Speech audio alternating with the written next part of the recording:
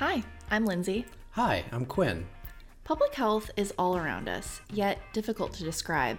Most people have little to no idea what we do, including our parents.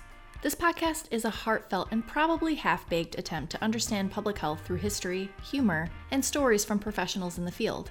Our mission is to create a cozy corner for public health nerds to listen and laugh with us as we try to describe a field that is constantly changing and adapting.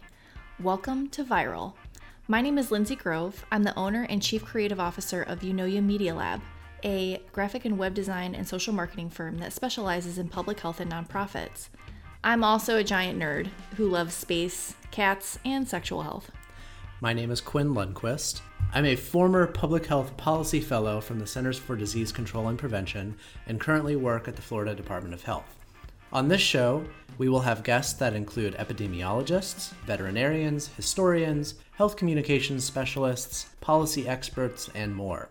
The world of public health is so diverse and woven into the fabric of society that we barely know it exists unless something goes wrong. What is an epidemic? What is a risk factor? How do we tell bogus studies apart from real ones? Wait, you're saying that if I eat a chocolate bar every day, I won't live until I'm 100? What are health systems like in other countries? Who invented the vaccine? And why don't we hear about smallpox anymore? We take for granted the fact that 100 years ago, way more people died of infectious diseases than they do today.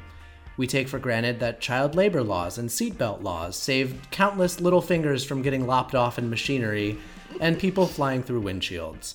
We don't notice how water fluoridation has prevented cavities and tooth infections, or how different forms of contraception and birth control have existed in various forms since Roman times. There's a lot out there. While we don't expect to cover everything, hopefully we can spark your interest in this field that we love and help foster the next generation of public health nerds out there.